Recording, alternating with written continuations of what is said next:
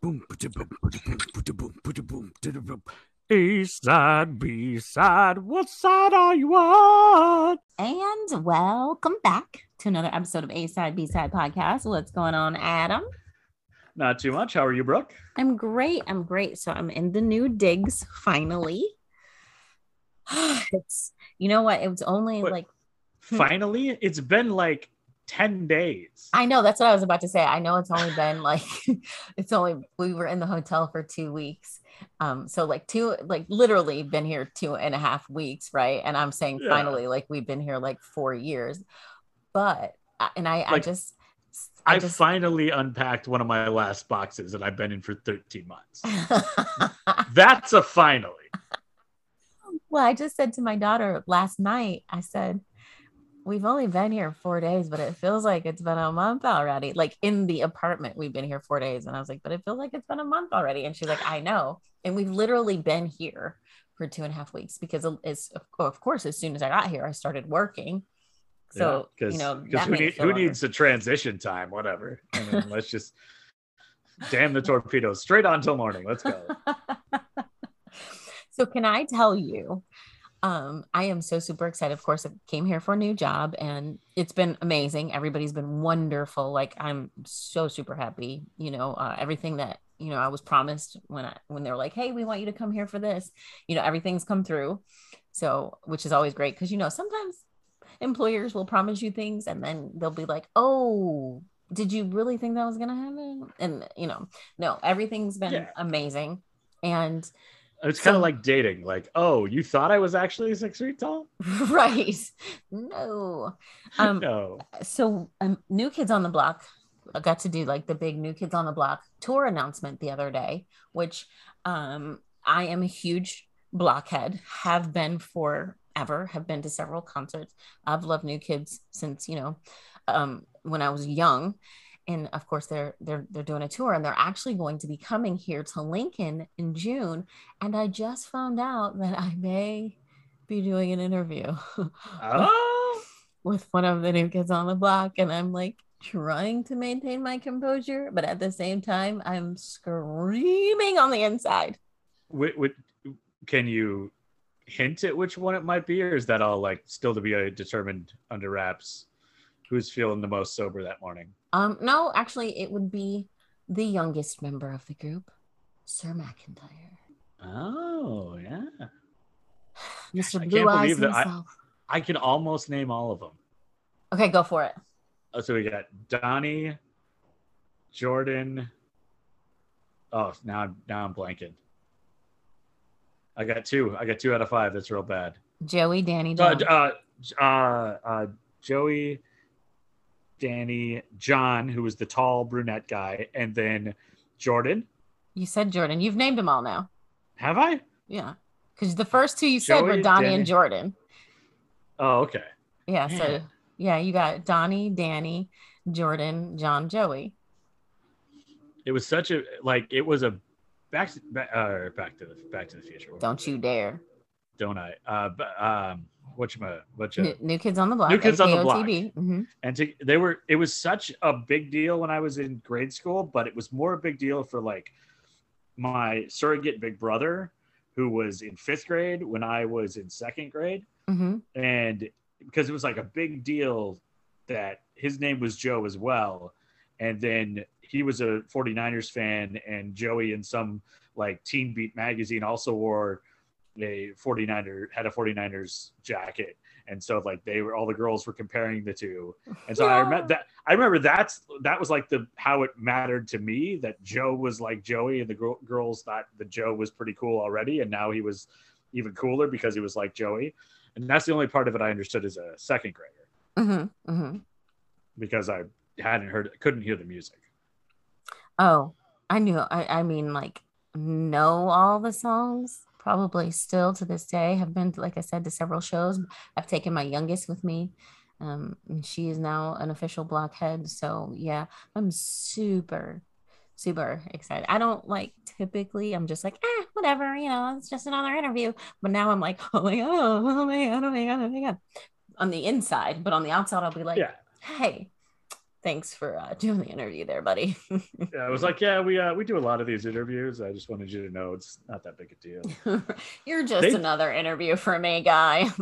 they do put on a really good show. I worked at concessions at a New Kids on the Block Backstreet Boys concert like 10 years ago on a Mm-hmm. tour. Mm-hmm. And it was we got paid a percentage of sales, and it was a very good night because the ladies were spending a lot of money on t-shirts and hoodies and, you know, stickers and all the stuff. So it was a So very good show. here's the thing with them. So their fans, most of them, unless they, are fans like me and have brought their kids along, are fans from when they were teen girls. And now they're grown women and these are grown men. So, they're going to the show, they're drinking, and these grown men are taking, like Donnie. Donnie likes to take off his shirt. Donnie's pretty buff, so yeah, they're getting drunk and they're seeing their teen idols who are still, still looking good. And of course, they're going to go shelling out the dollars. And there were a lot of mom-daughter combinations because it was New Kids on the Block and Backstreet Boys. So there was like this overlap. Mm-hmm. It was definitely a lot of families there together. But so this is one of those serendipitous moments that happen sometimes where you mention something that just happens to tie in with the A side, or like you say something on the B side that starts with the A side, but this actually ties in really, really well to one of the people from the A side today. So I have a trivia question that is about New Kids on the Block that I was already going to ask you. Wow. That it now even fits even better. That's pretty cool. That is pretty cool. Another thing real quick. Yesterday, we got out to the movie theater here. So, back in Bowling Green, I had the Regal Unlimited, which, go any you pay $20 a month and you go see as many movies as you want. Well, they don't have that here, but on Tuesdays, they do like $5 movies. And then the theater that we went to is so nice. They've got the like reclining seats, which I always think is pretty cool because we didn't have that. The leather reclining seats. And then they have a lounge that you can go into before or after the movie. And then they also have food, and you can order food and they will bring it to your seat. To your seat? Yeah, to your seat. That's nice. I know. I thought that's pretty amazing. Yeah. I mean, I used to work 20 years ago, I used to work at a cinema cafe, which was like a full-on restaurant with tables and stuff in a movie theater. And that was always an interesting adventure. But this sounds a little bit more functional. They just like bring it right to you. Yeah. So we didn't do that yesterday. Yesterday they did like I said, it was a $5 movie, and then you get like a complimentary small bag of popcorn, which was pretty cool.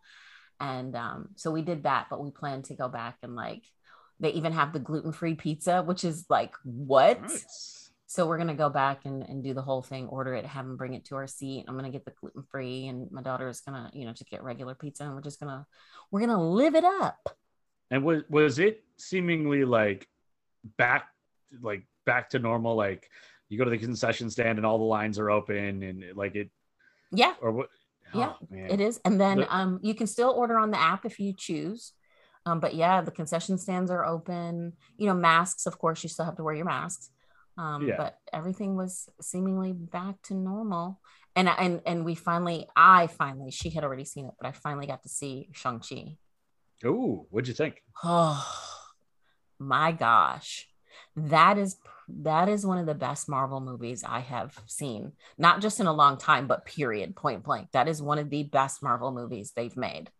I really, really enjoyed it. When I saw it the second time, I like saw new things that I hadn't seen the first time, and I'm excited to once it hits Disney Plus, like this month, Black Widow hits Disney Plus streaming. So I'm just gonna probably watch that like 5 times to see new things I missed with the two times I saw it in the theater. But it'll be definitely a constant watching of Shang-Chi when it gets on there. Yeah, it was so good. And like, of course, everybody's like, oh, it's great. And I'm like, yeah, mom, whatever. How you're the same way. Somebody tells you it's going to be great because I've told you about shows and you're like, yeah, I'm going to watch it.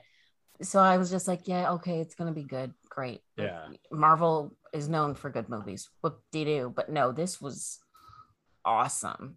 And it was different too. It's like just Yes. a lot of the same stuff, like same Marvel notes, but totally different as well, which that's always fun.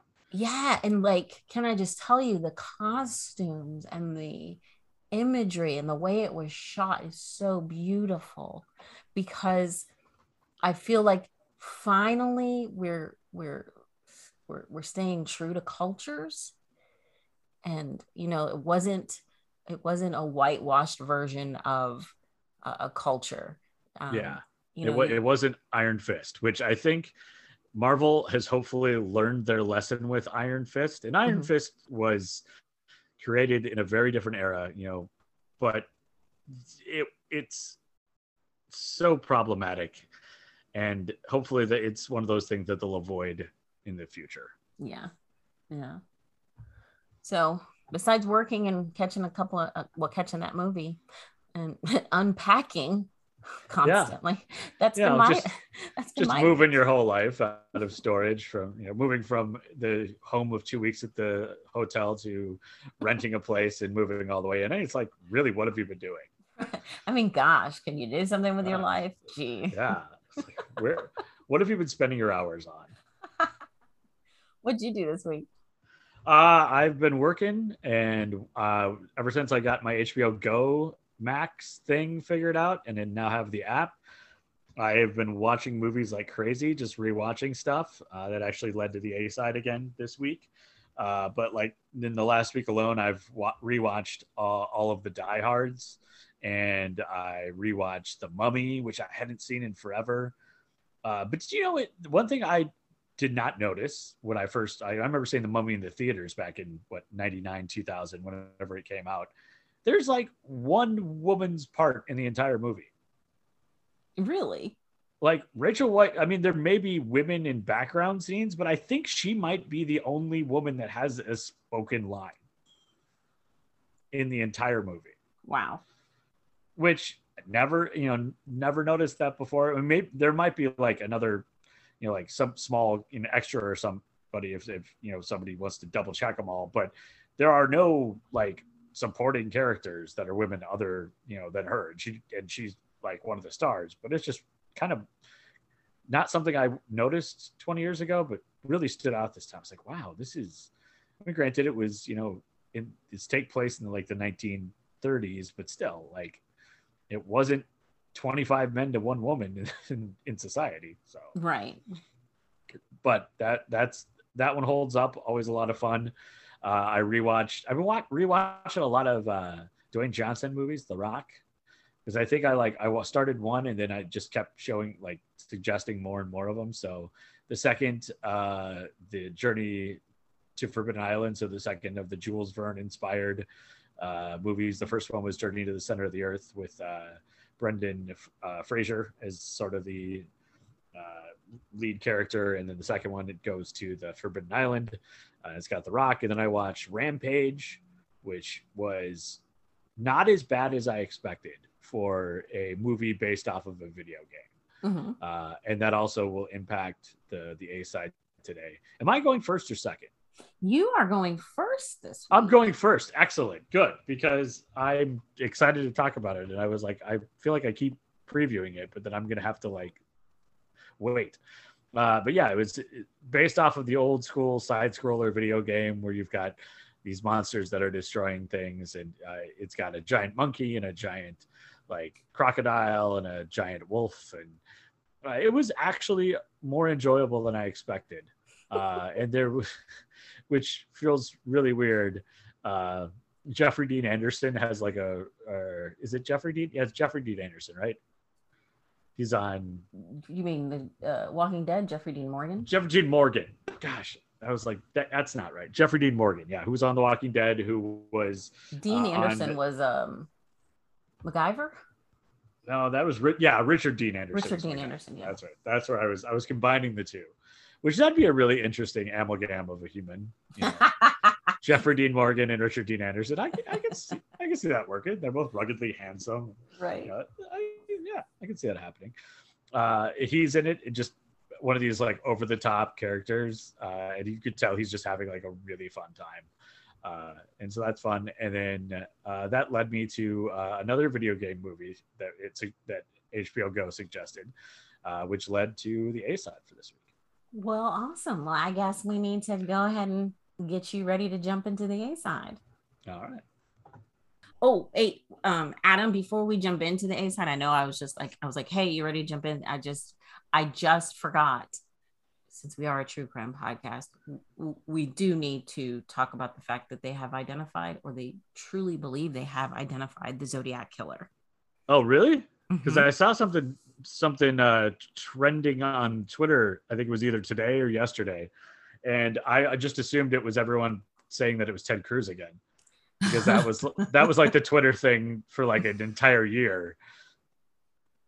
Yeah, they actually believe that it was a man named Gary Francis Post, which those three names, I'm telling you, these three names. But I feel like they only use three names when, like, I've got a middle name, you've got a middle name. True. Like, I feel like they would, if I was like, and this is not going to happen. So CIA that is listening to this podcast, do not worry. But if I like assassinated the president, or I was a serial killer, then they would use my middle name for some reason. But if like I was the victim of an assassination or the victim of a serial killer, they wouldn't use my middle name. You're just Adam. I'm just Adam Weingarten. I'd be like, okay. and I don't know why. Like, I feel like I shouldn't say my middle name, which is it's that weird thing. Like, everyone's oddly protective of their middle name, aren't we? Like, there was like the whole thing as a kid, like, people guess your middle name. Yes. Like, yeah. It's like, we're like, knowing someone's full name is going to give you power over them or something. And I guess in a way it does, because when someone uses your middle name, you know you're in trouble. Oh, that's true. Like, when I say my kids, when they were growing up, especially if I just use the middle one, like, I know a lot of parents use first and middle, but if I just use the middle one, it was deep trouble. Yeah. Well, that's interesting. Yeah, but three names. So Gary Francis Post.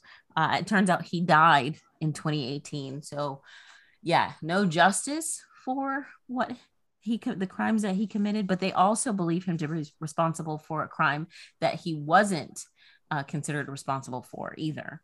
So they have linked him with another murder. He was, as the Zodiac killer, he was connected to 5 murders, but now they're adding another murder.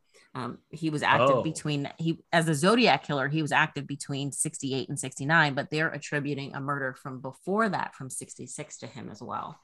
And then nothing since? Apparently not. Man. Or they haven't linked anything to him, So who knows? Yeah, maybe it was just a phase. I don't know if serial killing is a phase, but yeah, sure.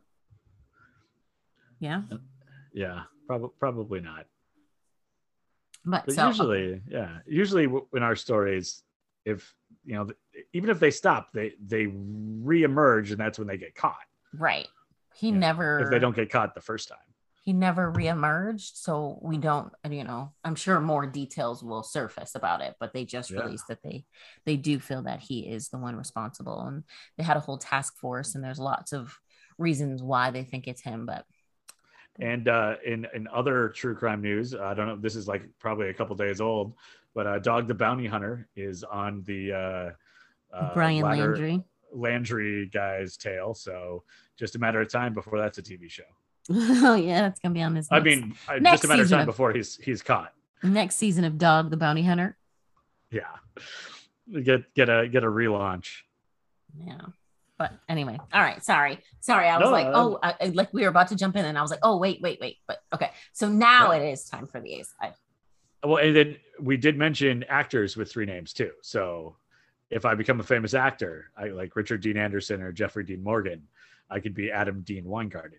There you go. Yeah. So actors get 3 names too. It's assassins, actors, and serial killers. You get to use all 3 names. And Dean is really popular.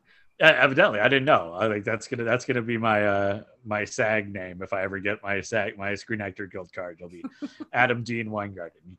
You heard it here first. Oh man.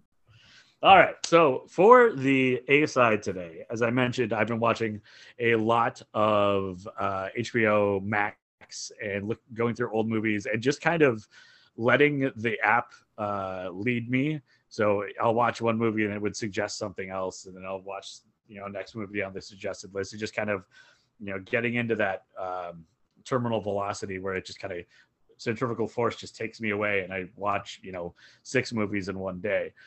And Brooke, you can correct me if I'm wrong in this, but it feels like, for the most part, and we're on episode 63, 64. 64. I'm so good at math. 64, yeah. Obviously, it's an even number because I'm going first. So 64. For the most part, I feel like the A side has been mostly positive.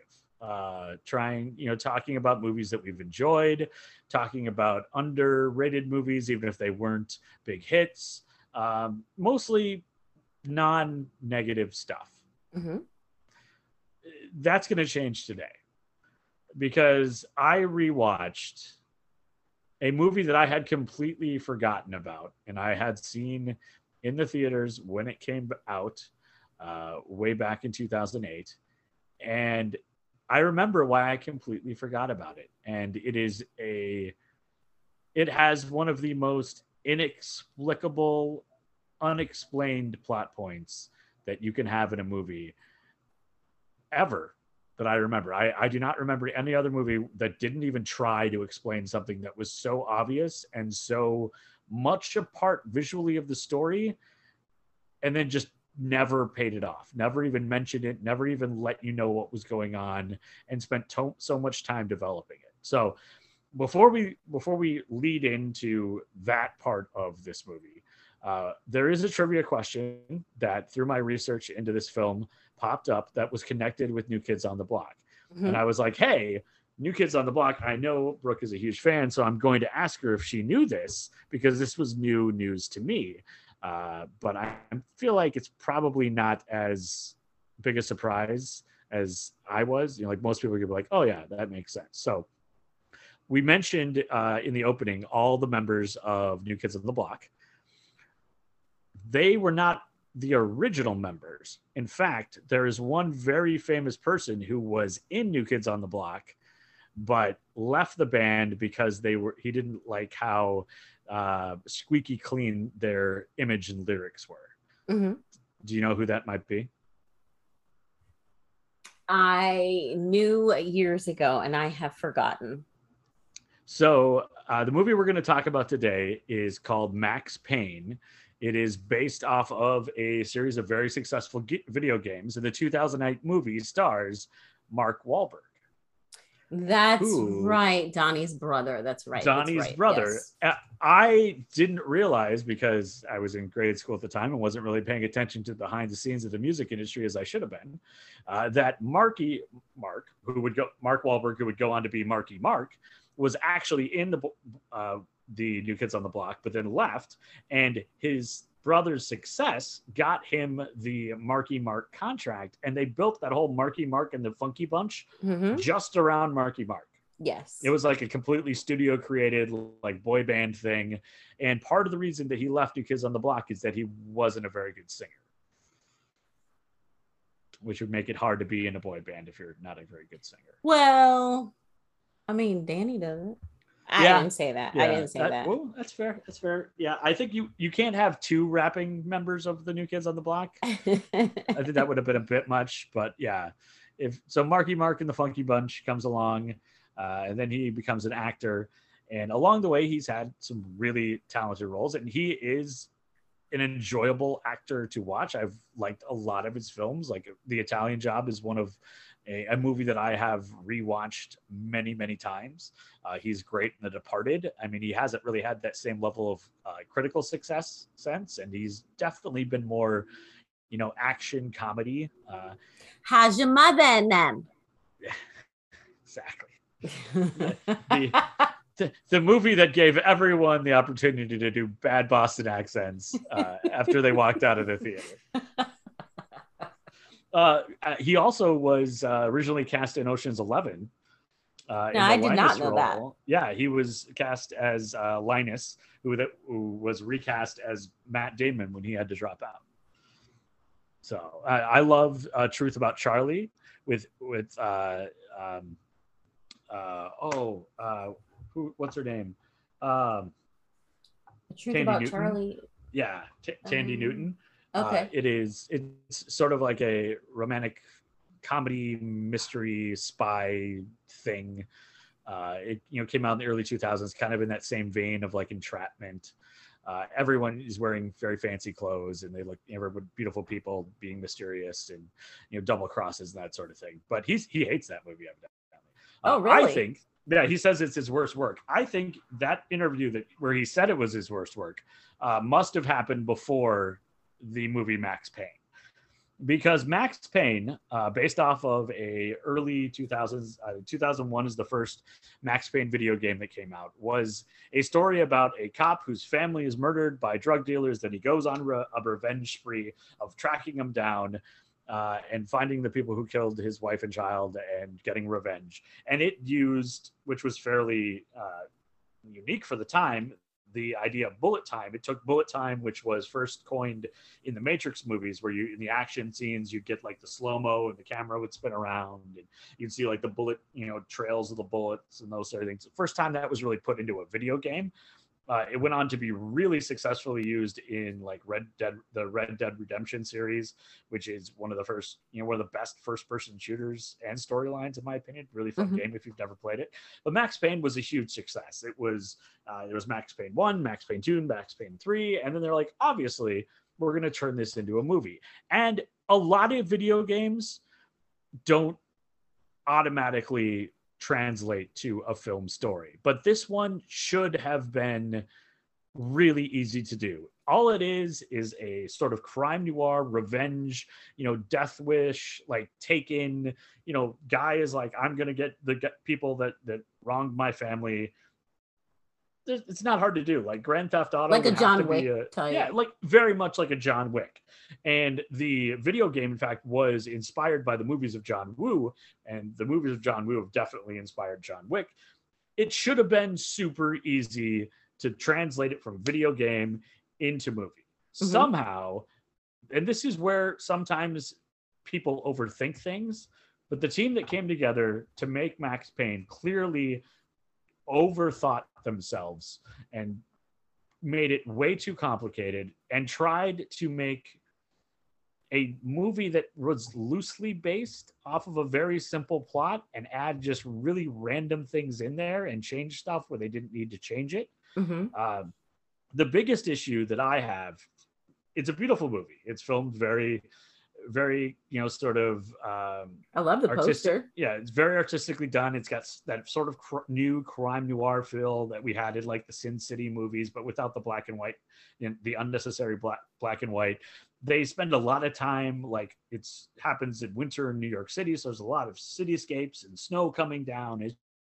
It's a beautiful movie from that aspect. There are very highly choreographed action scenes, and they've really focused on a lot of they shot scenes in two different ways, like depending on the blister packs that the actors would be wearing when in a shootout, whether it be like a lot of blood or just like an impact look.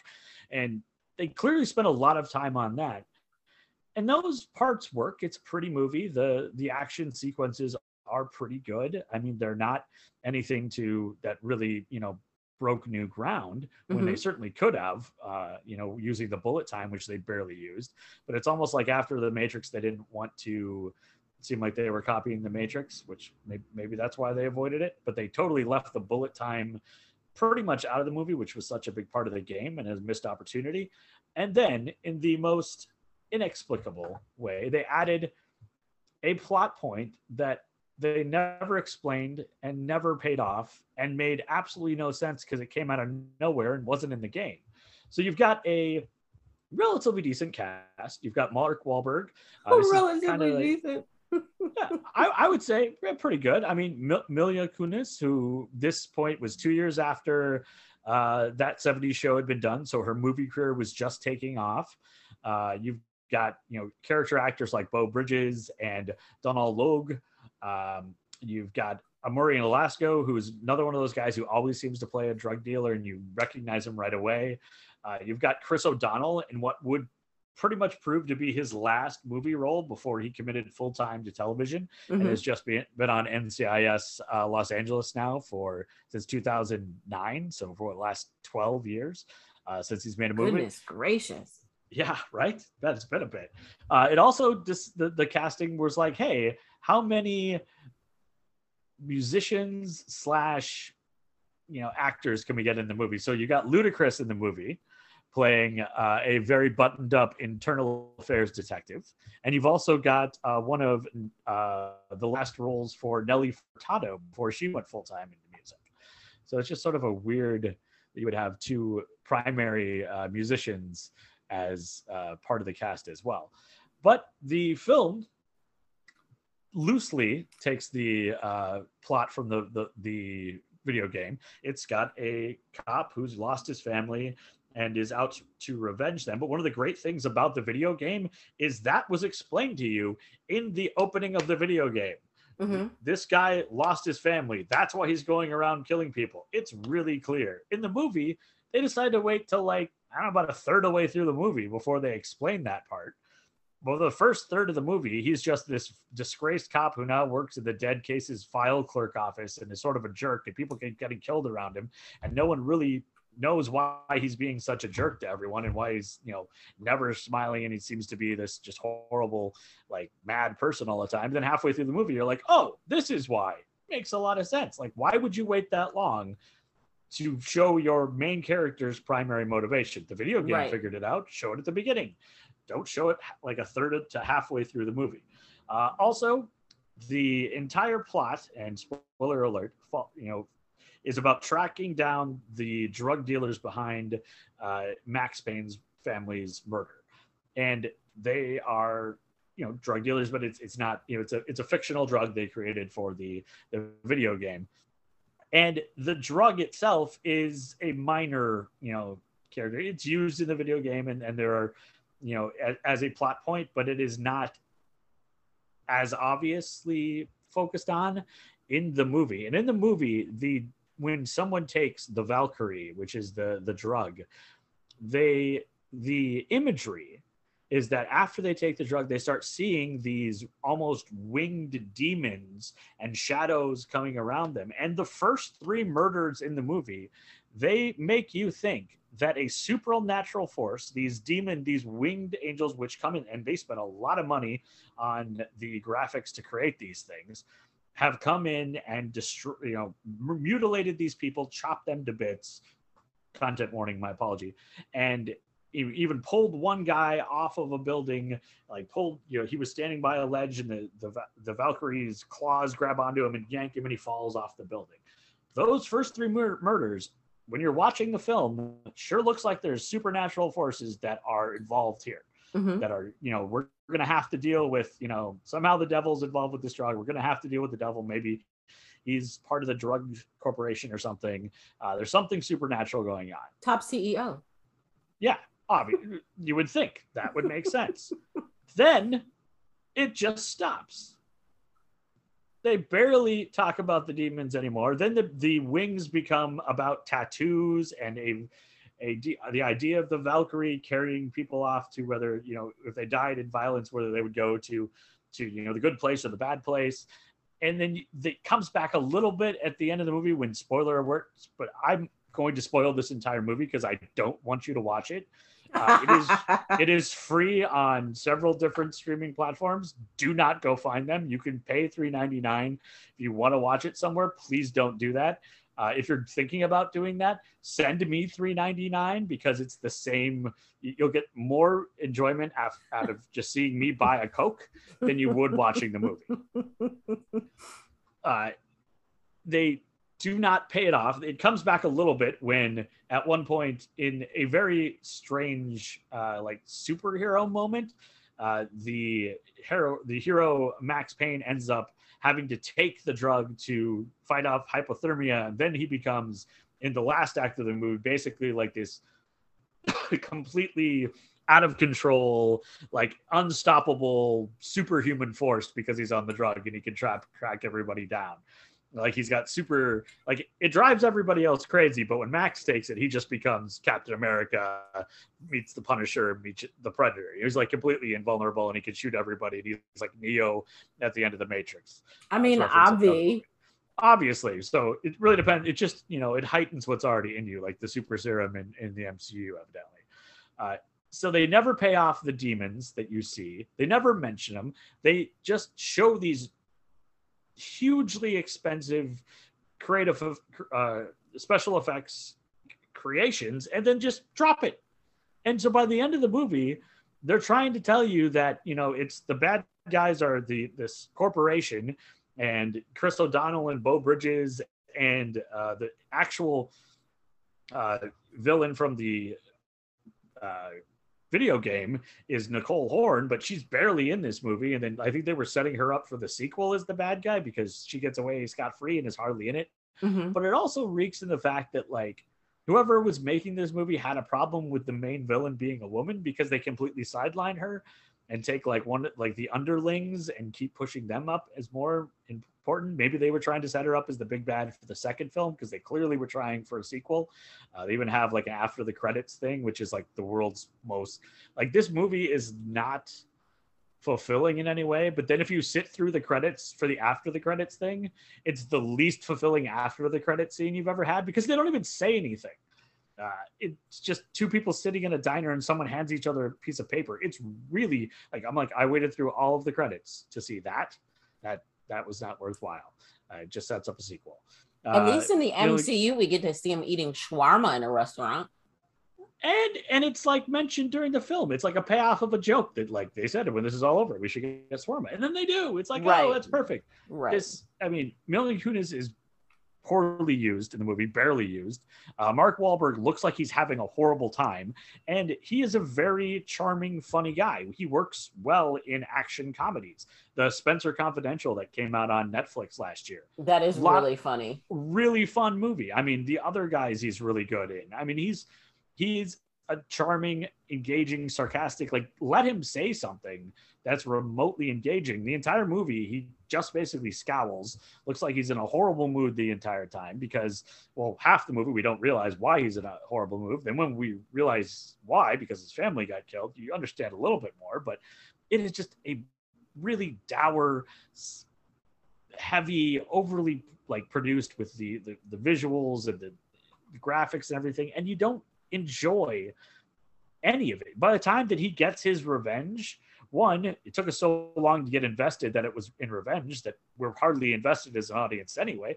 And there's no uplifting feeling. It's just, there's no catharsis. It's like, oh, okay, I guess that was the guy now. I mean, the bad guy, this idea of like who's doing it, trying to figure out, you're not all that excited when the twist comes of who it's been the whole time. You don't feel any release when like any victory at the end. It's just kind of meh. And the entire thing is exhausting in a way. And I love movies. I go to bad movies. I am one of those people who almost feels like every movie has its time and place and its moment, and you can watch a movie that everybody else hates, but there are some movies that just do not have a time and a place. I mean, I guess if I was in danger of being too happy and I had too much energy and I was like, man, everything is going way too well, I need to be thoroughly disappointed in something, then I would watch Max Payne. Dang. Because the only feeling you will get at the end is complete disappointment. And then a little bit of repulsion that they thought they were going to get a sequel out of this. It did make $80 million worldwide, which it's, when we compare it to, The Shadow, which made, $32 million just 12 years earlier. It feels like a lot, but even in 2008, that was considered a pretty subpar performance. And of course, it had a big budget. Everyone got paid well. There were a lot of special effects that they didn't need, especially for the demons that they never pay off, is to explain. Like, they don't even, like, they could have just gone, oh, hey, when people take this drug, they see demons. Mm-hmm. They Mm-hmm. don't really ever even do that. They're just like, oh, yeah. And they never explain, like, at least for the first two murders, they later show that, the main drug dealer bad guy is chopping people to bits with a machete. And so, like, oh, okay, this is why, there were pieces everywhere. Well, we thought it was the demon that was ripping everybody apart. But no, it's the machete. But the guy who falls off the building, it is filmed in such a way that he is pulled off by a demon and then dropped to the ground. It wasn't like he jumped. He falls backward because he's being pulled on his shoulders. They never explain why that was. And that clearly bothers me way more than it should. So if you're looking to be thoroughly disappointed in a movie, if you'd like to wonder, have I wasted an hour and a half of my time? And why did they never just explain why that guy fell off a building when it clearly looks like he was pulled by a demon that doesn't exist? Then go check out Max Payne. Or you can send me $3.99 instead. Or me. I just moved. Yeah. You can just buy us a coffee. Like, if you found yourself like, I should go watch this, unless it's one of those, I'm going to watch it because it's so bad. Like, there's I'm watching this ironically. Yeah. But it's not even fun in an ironic way because it's just so meh and exhausting and unfulfilling. It is like a really, like, if you've ever tried to make a sandwich at home that you saw at a restaurant, you're like, oh, I could make this at home. And then you tried to make it and it was like, yeah, this is why I go to restaurants. Yeah. That's kind of the feeling you're going to get. The cheese isn't going to be melted right. The bread's going to be probably burnt and you're not using the right cut of meat. And you didn't even realize there was another sauce in there because that's really what tied everything together. So this is the A-side review of both Adam's Lunch and Max Payne. But the funny thing about this whole thing to me, Adam, I have never heard you just this vehemently dislike a movie.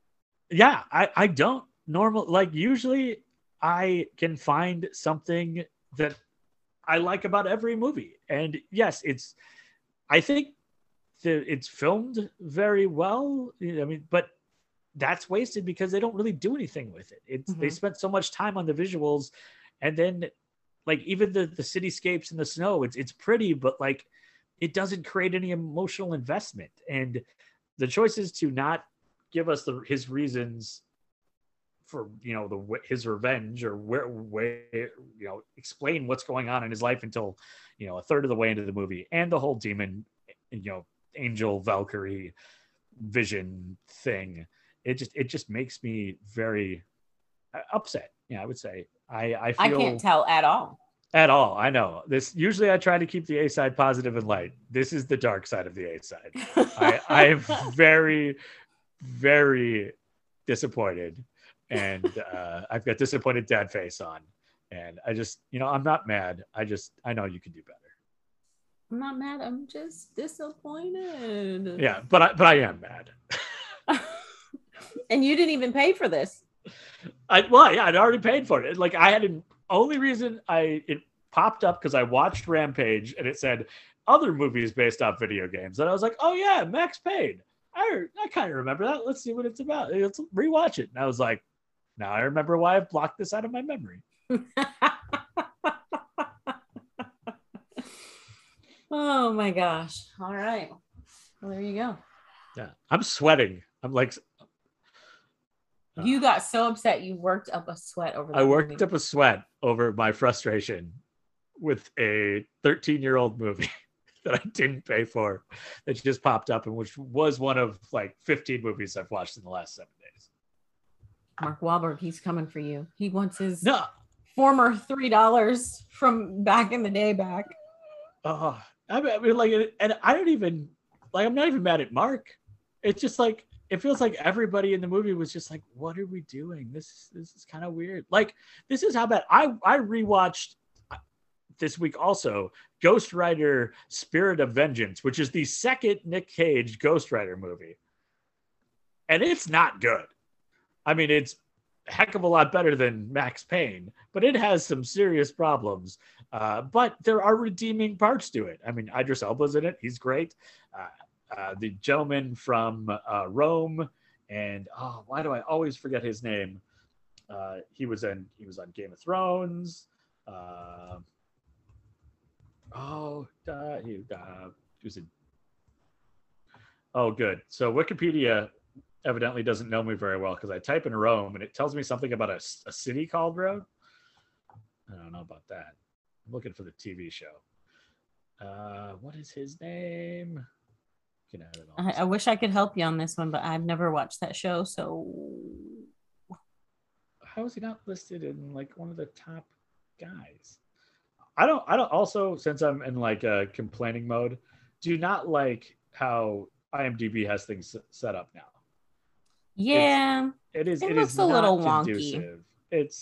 It's like somebody was like, "Hey, I did some graphic design classes. Let's just put a lot of graphic design on here and make it harder to find information." Yeah. Kieran Hines. Okay.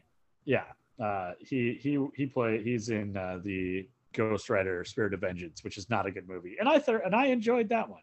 So I can find a bit of good in almost any movie except not Max Payne. So what we have taken from this is go ahead, watch Max Payne if you dare. If you dare. Yeah. And if there's somebody out there who is like, no, I love that movie, please tell me why. We need you to email us at asidebsidepodcasts@gmail.com and please tell us why you like this movie. Yeah, because maybe there is an interpretation that I am missing completely, and I can be swayed. But gosh, I don't think so. After all these years, I'm gonna say no.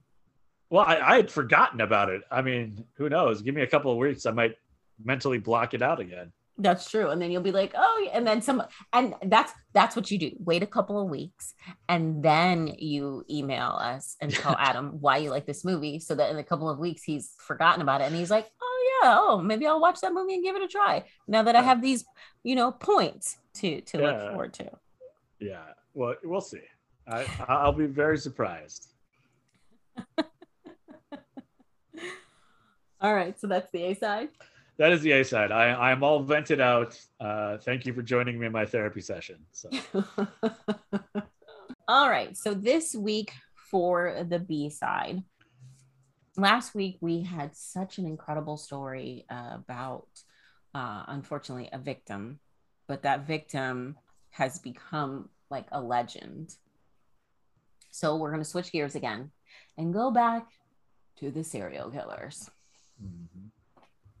So this week, you may have actually heard of this serial killer. Her name, Dorothea Helen Gray.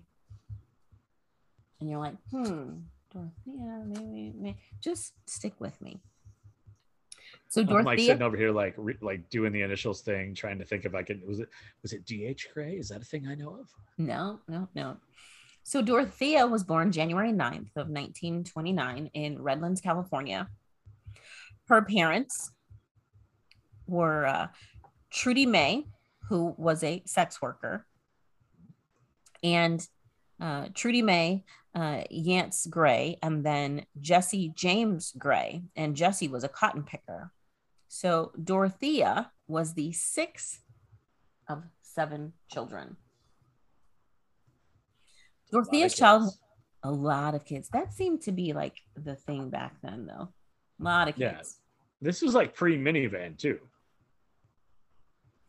So, did you really? I'm just saying. How do they get those kids around?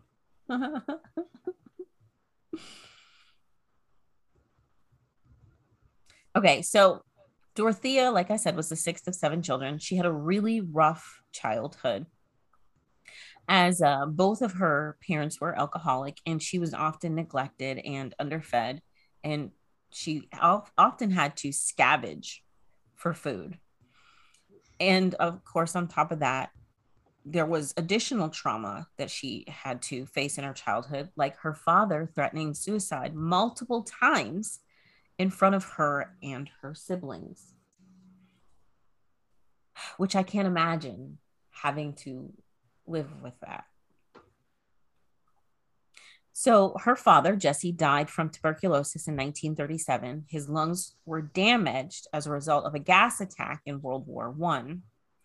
As a result of the death of her father in 1938, her mother lost custody of all 7 children.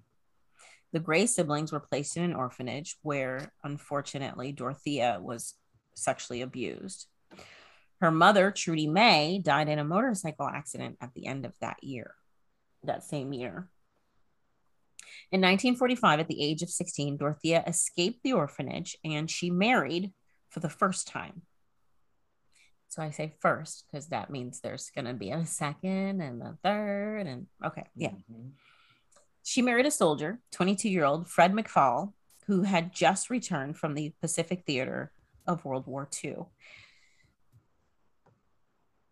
So World War II was actually fought in several different regions, and these regions were called theaters. The battles with Japan mostly occurred in the Pacific Theater, the waters and the islands of the Pacific Ocean. So Dorothea and Fred had 2 daughters between 1946 and 1948. Dorothea sent one daughter to live with family in Sacramento, and the other was given up for adoption. In late 1948, Fred left Dorothea after she suffered a miscarriage, although there are also reports that he may have died from a heart attack. Oh. Sometime in the spring of 1948, Dorothea was arrested for purchasing women's accessories using forged checks in Riverside, California.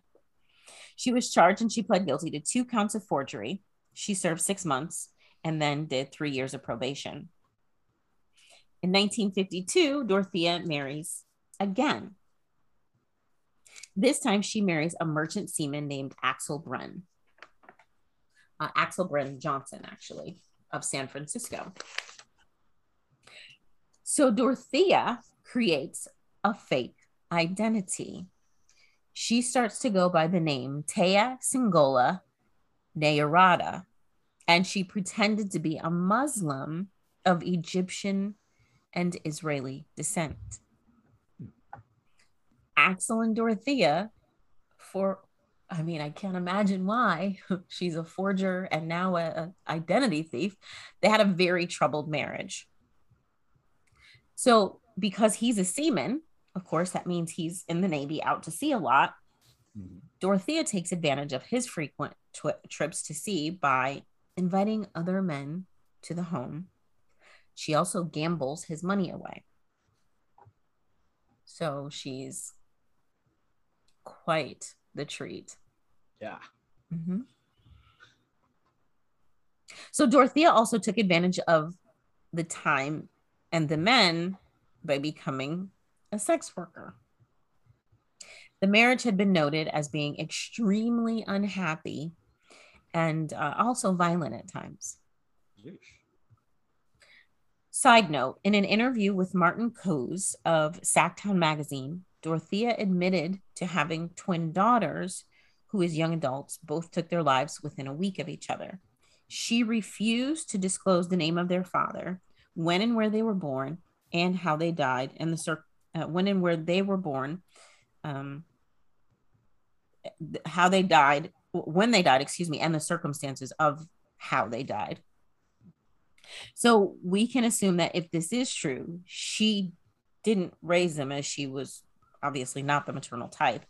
She also had given up her 2 previous children, and there's no references to these 2 to be found anywhere. So Dorothea was arrested in 1960 for owning and operating a brothel under the guise of a bookkeeping company in Sacramento. She was found guilty and sentenced to 90 days in Sacramento County Jail. 90 days. Yeah, the police caught on when all these guys kept saying they were going to see their accountant 3 times. Right. After her conviction, Dorothea was somehow able to find work as a nurse's aide for the disabled and elderly in private homes. Again, no background checks, apparently? No, it was a different time. In 1961, Axel had Dorothea committed to DeWitt State Hospital after a pattern of binge drinking, lying, criminal behavior, and several suicide attempts. While in the hospital, doctors diagnosed her as a pathological liar with an unstable personality. Axel and Dorothea divorced in 1966, although she would continue using the surname Johansson for some time after. I think I said Johnson. I apologize. I'm going to go back and correct. His name is Axel Johansson. Forgive me. I'm not actually going back. I'm just telling you. We're verbally going back. Yes. She began using the name Sharon Johansson and pretending to be a kind Christian woman, all while hiding her past. She also presented herself as a caregiver, which we know she's not maternal. She's not a caregiver. Mm-mm. So she pretends to be a caregiver, and she provides young women with a sanctuary from poverty and abuse without a fee. Seems like maybe she's turned a leaf. She's coming around the corner. Yeah. This is the do-gooder part. Mm-hmm. Yeah. Well, Dorothea didn't wait long before finding love again. She married Roberto Jose Puente, 19 years her junior, in 1966. I think some people might be piecing this together now. Mm-hmm. The couple didn't last long. They separated after 16 months. Dorothea stated that there was domestic abuse, and that was the main reason for their separation. In 1967, she tried to serve Roberto with divorce papers, but he up and bounced out to Mexico. Ooh. He's like, holler. You can't divorce me. I'm leaving. Catch, like the movie, Catch Me If You Can. Yeah. So the pair's relationship remained volatile, with Dorothea filing a restraining order in 1975. 2 years after they divorced in 1973. Dorothea, just like she had the last time, would continue using the surname Puente. After her divorce from Roberto, Dorothea would concentrate on running a boarding house at 21st and F Streets. The address was 1426 F Street in Sacramento. She began to entrench herself in the community. She became the resource, the go-to for aid for alcoholics, the homeless, mentally ill. She would even hold AA meetings, and she would even assist people in signing up for Social Security benefits. Again, seems like, okay, maybe she turned the corner and she's doing good. She worked, and she changed her persona into a respected matronly type. She even began wearing vintage clothing and oversized granny glasses, and she let her hair go gray. So basically, she turned into the lady that owns Tweety. Yes, basically, yes. I mean, because who doesn't trust a grandma? Seriously, you're like, oh, look at the grandma. I mean, everybody loves a grandma. It was always Sylvester that was up to stuff. She also ingrained herself into Sacramento's Hispanic Latin community by funding charities, scholarships, and radio programs. So Dorothea would marry again at the age of 47. This is husband number 4, Pedro Angel Montalvo. They marry in 1976. Pedro, an abusive alcoholic, left Dorothea shortly after they wed. And when I say shortly, I mean shortly. It was a couple of weeks. That same year, Dorothea began going to bars and picking up men. Mind you, she's still presenting herself to the community as this matronly grandma. But she's going life. At 47, by the way. And hey, love knows no age. I'm saying presenting herself as this grandma at 47. Oh, that's young to be a grandma. I gotcha. So she begins going to bars, and she'd pick up men, and then she would get them to trust her, and she would steal their benefit checks. She'd forge their signature and cash them. So in 1978, this catches up with her. She's caught, and she's charged and convicted of illegally cashing 34 state and federal checks. Dang. Her game was strong, okay? Yeah. That's a lot of checks. Yeah. I'd be too nervous to do one. 34 benefit checks, but that doesn't mean that there were 34 unique checks. No, but even Yeah. still, that's Yeah. a lot of checks. Like, That's a lot of checks. They only come once a month. That's 34 months. That's almost 3 years worth of checks. Even if it was like all in 1 year, that's still seriously, that's some serious cash. So she's caught and convicted, and she's given 5 years probation in order to pay back $4,000 in restitution. Guess how she gets that $4,000? somebody else's benefit check. Yeah, Oh. she's stealing more checks. So I guess there comes a point where fraud and brothel running, not quite enough of a thrill anymore. So she yeah. escalates. Mm-hmm. In April of 1982, 61-year-old Ruth Monroe, who was Dorothea's friend and business partner in a catering business, rents a space in Dorothea's upstairs apartment.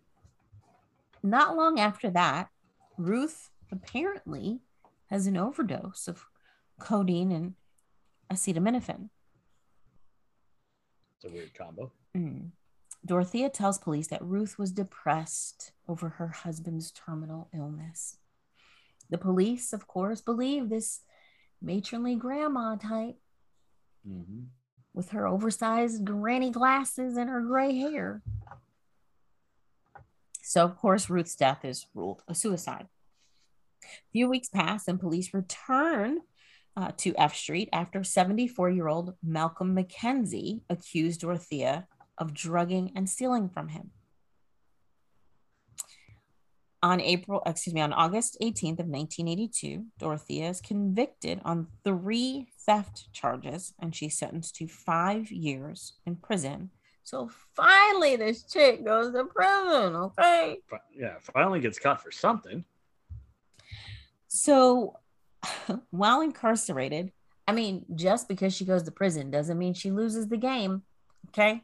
Because while she's incarcerated, she starts to receive letters from Everson Gilmouth, a 77-year-old retiree from Oregon. The two begin corresponding quite frequently. So when Dorothea is released from prison in 1985, after serving 3 of her 5 years, guess who meets her to pick her up? Yeah, 77 now, 9, Everson meets Dorothea and picks her up driving a red 1980 Ford pickup truck. Their relationship grows quick, and the couple plan a wedding and even open a joint bank account. Yeah, that's quick.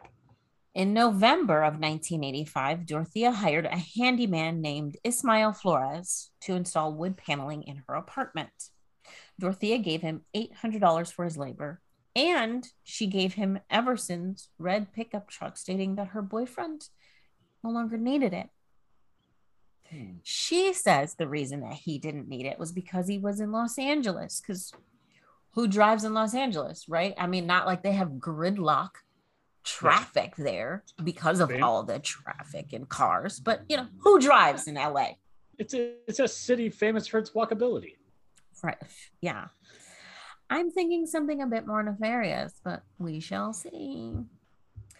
So Dorothea hires Ismael for another job. She asks him to build a 6 foot by 3 foot by 2 foot box.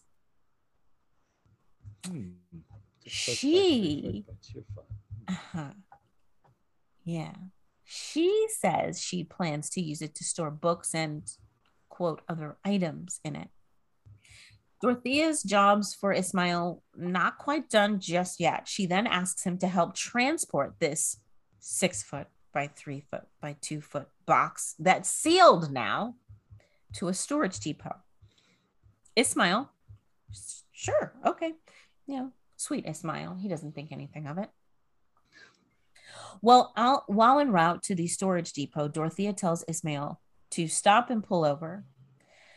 They're on Garden Highway in Sutter County, California. Instead of going to the depot, she says, just drop this junk on the riverbank. Okay. So this spot actually had become an unofficial dump site for household items. Mind you, she had him build this case because she wanted to hold books, but now it's junk. Hmm. Something. Doesn't say much for his craftsmanship. Something's just not sitting quite right here, Dorothea. On January 1st of 1986, two fishermen spot the box and call the police. Well, not surprisingly, true crime podcast and all, and the fact that Dorothea is an evil wench. Police find inside the box the body of Everson Gilmouth. So, guess he wasn't in LA? No, not in LA. But he didn't need his car anymore. That's true. He didn't. Initially, because of the state of decomposition, they were unable to identify Everson's body. Dorothea continues to collect Everson's pension and even wrote letters to his family. In those letters, she stated that he'd not been in contact with them himself because he was ill. I'm sorry, but here's my thing, and maybe this is because I've seen too many documentaries and movies and listened to too many podcasts and done an episode or two of our own. If somebody is ever writing for a family member or a friend and they're like, oh, they can't contact you because they're sick, nah, nope, no, I don't believe it. I mean, nowadays it'd be like would you even know, because they could just be texting. Yeah, but I'm gonna be like, jump on Zoom. I need to see them. FaceTime me. Yeah. They might be asleep. That's fine. Nudge them. Let me know. Let me make sure they're breathing. Yeah. Sure. Hold the phone under them so I can see it fog up. I'm gonna need proof of life on this Zoom call. No, I need you to hold up a newspaper from today. I need to make sure this is recent. Yeah.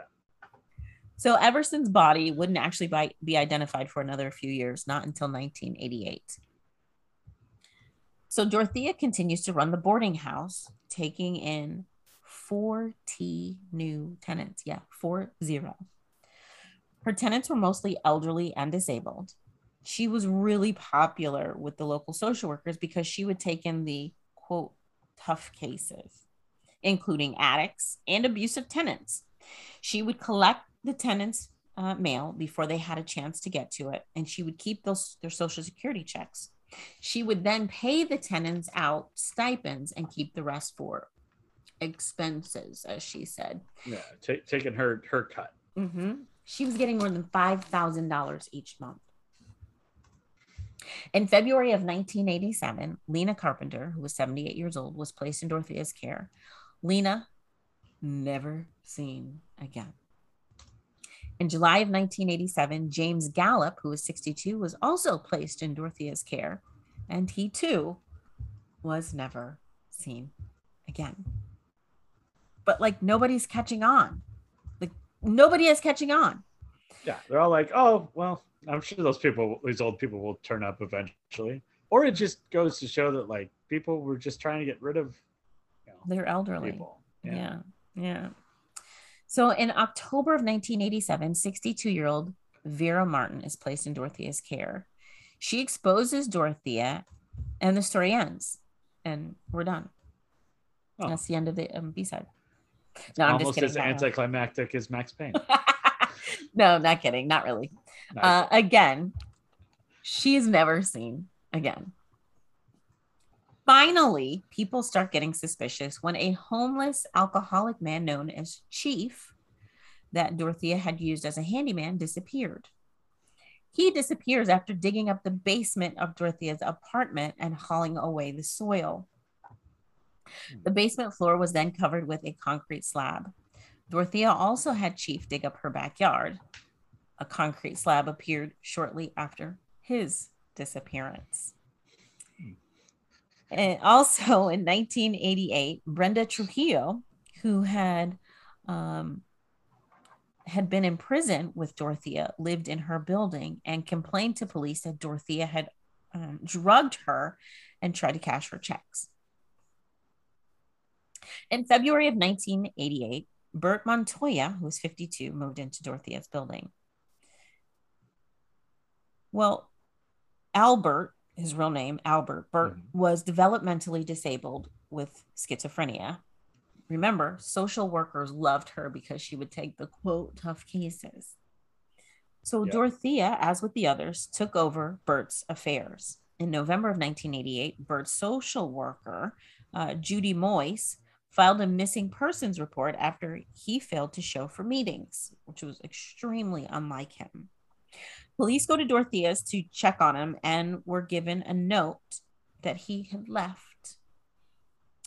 They returned later with a search warrant after noticing some soil that had been disrupted on the property.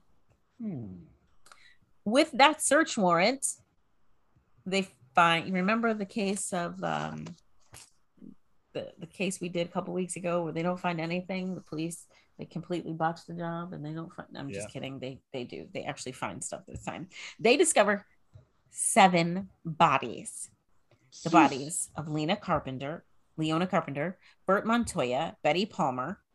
Betty's head and hands and lower limbs were missing. Oh. Of course, this kicked off an investigation, and Dorothea, not even a suspect initially. How did all these bodies get in my yard? That's so weird. I don't know, officer, where they all came from. So these darn people putting bodies in my yard. Buried themselves in my yard. I don't know. I'm just a sweet grandma. I don't really go in the back much. So police even allow her to leave the property to go, well, buy a cup of coffee. She leaves to buy this cup of coffee. She flees the area and she goes to Los Angeles, where she ends up at a bar and begins talking to an elderly pensioner as Donna Johnson. This man that she began talking to, his name Charles Wilgraves, and he recognizes Dorothea from the news. So Charles is pretty sly because without her even noticing, he keeps her talking, he engages with her, and without her knowing, he notifies police and CBS. He's like, oh, no, we're gonna make sure everybody knows. So police and CBS are notified. She's apprehended. She's arraigned without bail. In June of 1990, Dorothea was charged with a total of 9 murders. Everson Gilmouth, who once identified, his autopsy results found traces of fluazepam, which is a sedative. They found that in his system. Ruth Monroe, Leona Carpenter, Alberto Montoya, Dorothy Miller, who was 64, Benjamin Fink, 55, James Gallup, Vera Faye Martin, who was 64, and Betty Palmer. According to police reports, most of her victims had died by overdose. Dorothea then wrapped them in bed sheets and plastic lining and buried them in the backyard. It was also discovered that Dorothea had cashed over 60 Social Security checks of her tenants after their deaths, and multiple fluazepam prescriptions were found in her house. Preliminary hearings began in April of 1990. A change of venue motion was filed by Dorothea's attorney, Kevin Climo, and Peter Vlotten III. And it was actually granted with a judge moving it to Monterey County. Trial begins February of 1993, and it went into July. Jurors then deliberated for 24 days. Dang. Before passing a note to the judge saying they were deadlocked. The judge told them to try again. They go back, they try again, and they find Dorothea guilty of 3 counts of murder. They remain deadlocked on 6 counts. Judge Michael Verga was the judge.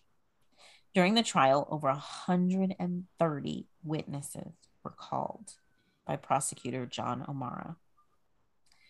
I mentioned the judge. Judge Michael Verga declares a mistrial on the 6 counts. Dorothea is convicted and sentenced to life without parole.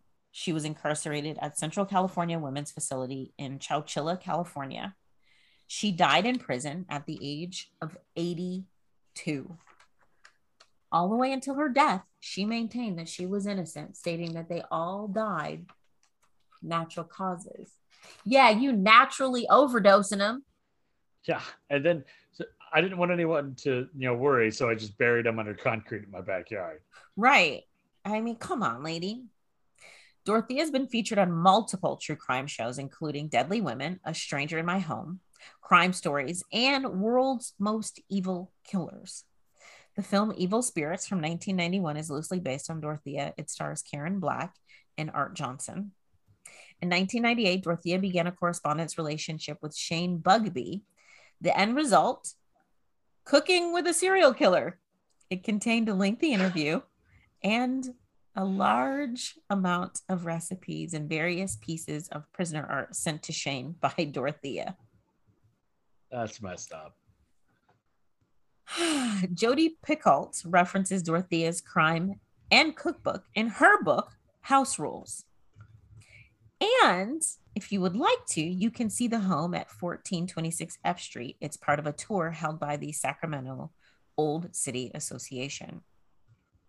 In 2015, the Ghost Adventurers crew investigated the house based on reports of hauntings by the victims and Dorothea. Now, Adam, you remember we've talked about Quibi quite a few times, which is now owned by Roku. Mm-hmm. And I think I mentioned this show quite a while ago. There was a show on Quibi called Murder House Flip. Okay. In April of 2020, Quibi featured Dorothea's 1426 F Street home. It's actually the very first episode of the series. It was purchased by a young couple and renovated. And the renovation was absolutely amazing. But if you have the chance, you should watch the episode because they do talk about the crimes. In June of 2020, the house was featured in a 10-minute documentary, 60-second docs about the purchase and renovation of the house by the current owners. And there you go. And that's the story of, what do they call her? She is known as Death House Landlady, Dorothea Puente. Death House Landlady. She also had like 5 different last names. So. Right. Gray, Johansson, Puente, Maltavo. Yeah. There you go. One of the worst people, one of the worst serial killers ever, in my opinion. What was her? I mean, she was convicted of 3. Mm-hmm. What is her suspected total? 9. 9. Okay. Yeah. Yeesh. And that's after years of just stealing stuff. Yeah. Yeah. And you know what? The whole, like, the brothel thing, yeah, that's one of those where, you know, that's one that people debate because it's like, it's a victimless crime. Both people are there, you know, whatever. But you have to think, if she was taking advantage of people by stealing their checks, she might have been stealing money from people while they were in the brothel, or, you know, whatever. Absolutely. Who knows? But yeah, quite the character right there, that Dorothea. Goodness. Mm-hmm. But there you go. So that's the B-side.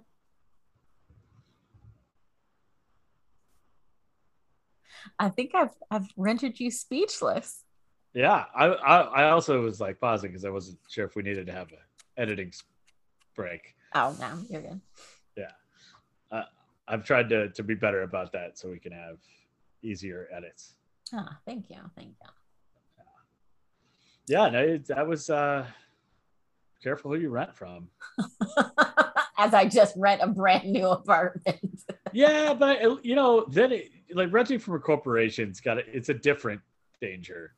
But I mean, like when you rent a house and somebody else lives there and you don't know that person very well, that's a dicey proposition because you're not only renting from them, you're kind of becoming roommates in a way, you know, at least housemates, you know? Yeah. That's a whole different, you know, ball of wax. Man, I mean, just the fact that so many people had to go missing before it was even noticed, you know, it's like, gosh. Well, and she was preying on, unfortunately, people that people were trying to get rid of, you know, or wouldn't be missed. Like you said, like the social workers liked her because she took the difficult cases. Well, the difficult cases probably had less people looking for them. Yeah. There was a method to the madness. It just shows that, you know, hopefully, you know, things have changed, but at that time, It just showed that the elderly and the mentally disabled were not looked after like they should have been. Yeah, it's not even that long ago. I mean, I know. 80s, 90s. I mean, I guess it is as kids today would say the late 1900s, but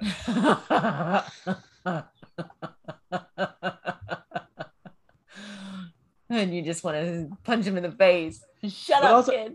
Yeah, but then I'm like, yeah, you're right, and it's kind of cool when you say it like that, but also like, oh, yeah, yeah.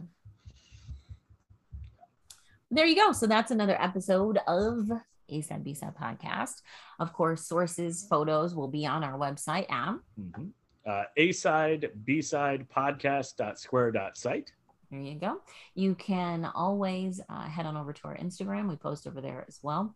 If you have a story idea, maybe a true crime story or a movie that Adam will absolutely hate and want to rip apart again, or that guy, that girl from that show, let us know. You can hit us up on all the socials, Instagram, Twitter, Facebook, email, asidebsidepodcasts@gmail.com. Also, we have a YouTube. You can always check us out on YouTube. And Adam, what about Apple? What do they need to do? They could just search for us on your iTunes app, A-Side B-Side Podcast, and you could like and share and rate us on there. Rating is really important because that pushes up our ranking, and then we can get more listeners and we can all have more friends. And then eventually someday we can have a big convention in like Des Moines. What? Yes, absolutely. Yeah. There you go. All right. Or any other. My only request is that when we have a convention, it has to be in a city that has two names, like Des Moines, San Diego, New York. Okay, we can do that. Yeah, that's going to be my absurd writer request. For Mariah Carey, it was like only blue M&Ms, but I went must be in a city with two cities names. with two names. Two names. All right. All right. Thanks, Adam. Thank you, Brooke.